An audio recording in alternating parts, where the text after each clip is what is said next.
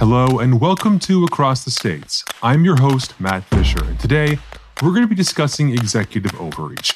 In Federalist 47, James Madison quoted Montesquieu on the separation of powers. Quote, "When the legislative and executive powers are united in the same person or in the same body of magistrates, there can be no liberty." Over the course of the coronavirus pandemic, the question of balancing executive and legislative authority has taken center stage.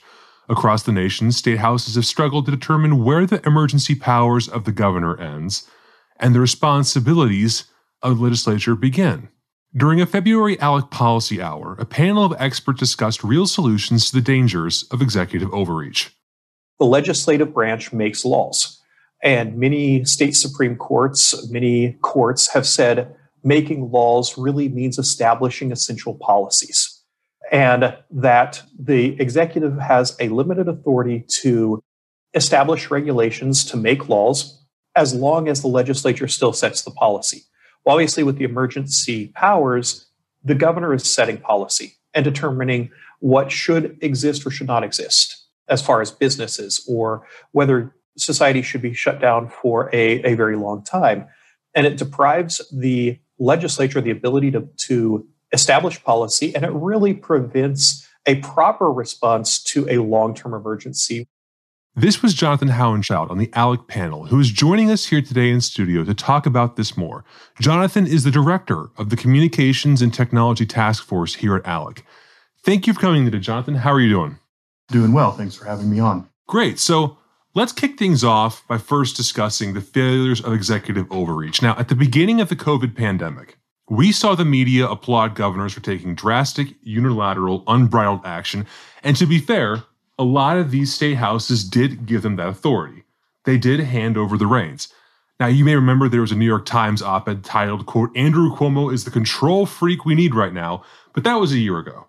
And in that clip we just played, you said that when legislative branches surrender their authority to the executive during emergencies, an inadequate response is the result. Now, in hindsight, looking back at this pandemic, when and how did the strategy of legislative retreat and executive dominance ultimately fail? When and how did it go off the rails? Well, there's a couple answers to that question. One could actually argue that it was back in the 70s when a lot of legislatures passed these emergency management acts. They really should have known better than to surrender a lot of their policy-making authority to the governor. That is a little simplistic, though, because there are emergencies where the legislature simply doesn't have time to meet or react.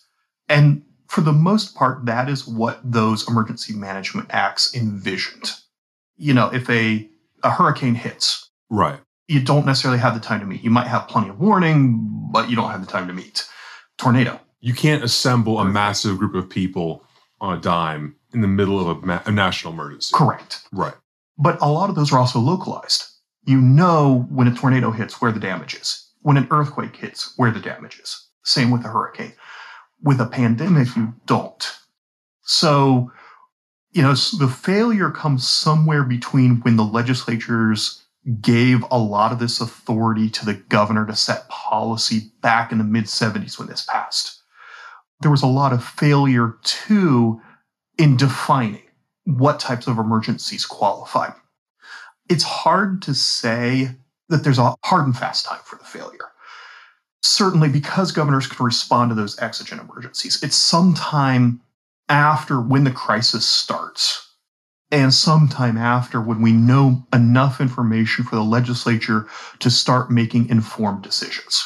Right. Typically, with this pandemic, we started seeing a lot of that information come forward after about 2 to 4 weeks. So that we had a pretty good picture of what the virus is, kind of a theory on how it transmits, to the point where the legislatures could start stepping in. But they couldn't because of the way the powers were set up. Correct. But they couldn't. So the ultimate failure is back in the 70s when they passed it, which gave the governors the excuse to claim the authority and then the excuse to simply ignore the legislatures. So with that in mind, we have seen a proliferation of state emergencies issued as of late. And with those emergencies come additional powers for the executive. It's not just the coronavirus. It's not just hurricanes and floods. Daniel Dew, the Pacific Legal Fund, had something to say about this during the panel discussion. And what we've seen over the past few years, a lot of things are being declared an emergency. We've had opioids declared an emergency, climate change declared an emergency, racism declared an emergency. Those may be serious issues that there may be public policy prescriptions to deal with, but they're not things that we want a governor to step in and declare an emergency and to rule unilaterally on those issues. And if state legislatures do not step up and take that responsibility back, then I'm afraid that's what we may see in the future. At some point in the coming months, the coronavirus pandemic will subside and conclude. However, while the virus may go, the politicians do not so easily give up their power to issue these declarations for, racism and other issues like that, which are certainly issues, but they don't necessarily fall to the traditional idea of what constitutes a state or national emergency. What are the long-term legal and constitutional impacts of executive overreach and national emergency? What are the dangers of that? The first and easiest danger is that the separation of powers completely goes away in government. And you basically have a governor that can rule through fiat without the input of the legislature. And this actually is a very particular damage. As I was looking at a number of state emergency management acts, it's not all of them, but a number of them, have definitions of disasters and often distinguish between man-made and natural. And if you look at the definition of man-made disaster, a governor could declare an emergency for climate change, could declare an emergency for gun violence. There's really no limit to what type of emergency they could declare. Right. And you could see a governor come along and say, and I get this hypothetical, so it's a little bit ridiculous, but saying, hey, climate change is a serious issue. So if your license plate number ends with an even number, you get to drive on Mondays, Wednesdays, and Fridays. If it ends with an odd number, you drive on Tuesdays, Thursdays, and Saturdays, and no one drives on Sunday. Wow. And lest people think that that's just pulled out of thin air, at least for a while, that was the policy in France. Yeah. So it's not out of the question to say that could come to the United States eventually. The other thing you could start seeing, and I was reading something yesterday where one of the governors put, and I can't remember which one, put forward the idea that he could declare a state of emergency and by something like 2035, 2040, outlaw gasoline engines in the state and mandate electrical vehicles. Wow. So, yeah, there are some significant dangers with the way the laws are currently worded that give the governors far too much authority to declare emergencies and completely cut the legislatures out of the process. So this is definitely something that needs to be changed, obviously. You can't have governors willy-nilly just changing rules, creating this stuff out of thin air. But as in the discussion last week we had in the panel, State Representative Sage Dixon of Idaho noted that the difficulty that many legislators are having is that when it comes to checking and reining executive overreach during the pandemic, it's not as easy as it sounds. So let's go to that audio. We have no ability in Idaho to call ourselves back into session. We can only come back into session if the governor calls us back into session, and that is then only on specific topics. So it was very limited in what we could do when we were constantly, many of us, pressuring the governor to get us back into session so we could address the issues of the emergency order and how these dollars were being spent. Both of those things were large concerns, the businesses that were being shut down, the stay-at-home orders, and then just the amount of money coming from the federal government that was not being appropriated by the legislature as we were supposed to. Taking into mind what Dixon said, what are some of the reforms that state houses can pursue and institute on a procedural level or in the courts or elsewhere to ensure their voice and role in emergencies is heard and executed? That after those first 2 to 4 weeks of fact gathering and whatnot, how can we avoid another case of governors abusing, misusing their executive emergency powers as a way to circumvent the legislator? What can be done there? Yeah, first thing I'll do is highlight a couple of our model policies. The first one where, like Senator Dush and a couple other state legislators had a lot of impact in passing, and also Pacific Legal Foundation, Daniel Dew and others were very instrumental in helping craft, and that's the Emergency Power Reform Act.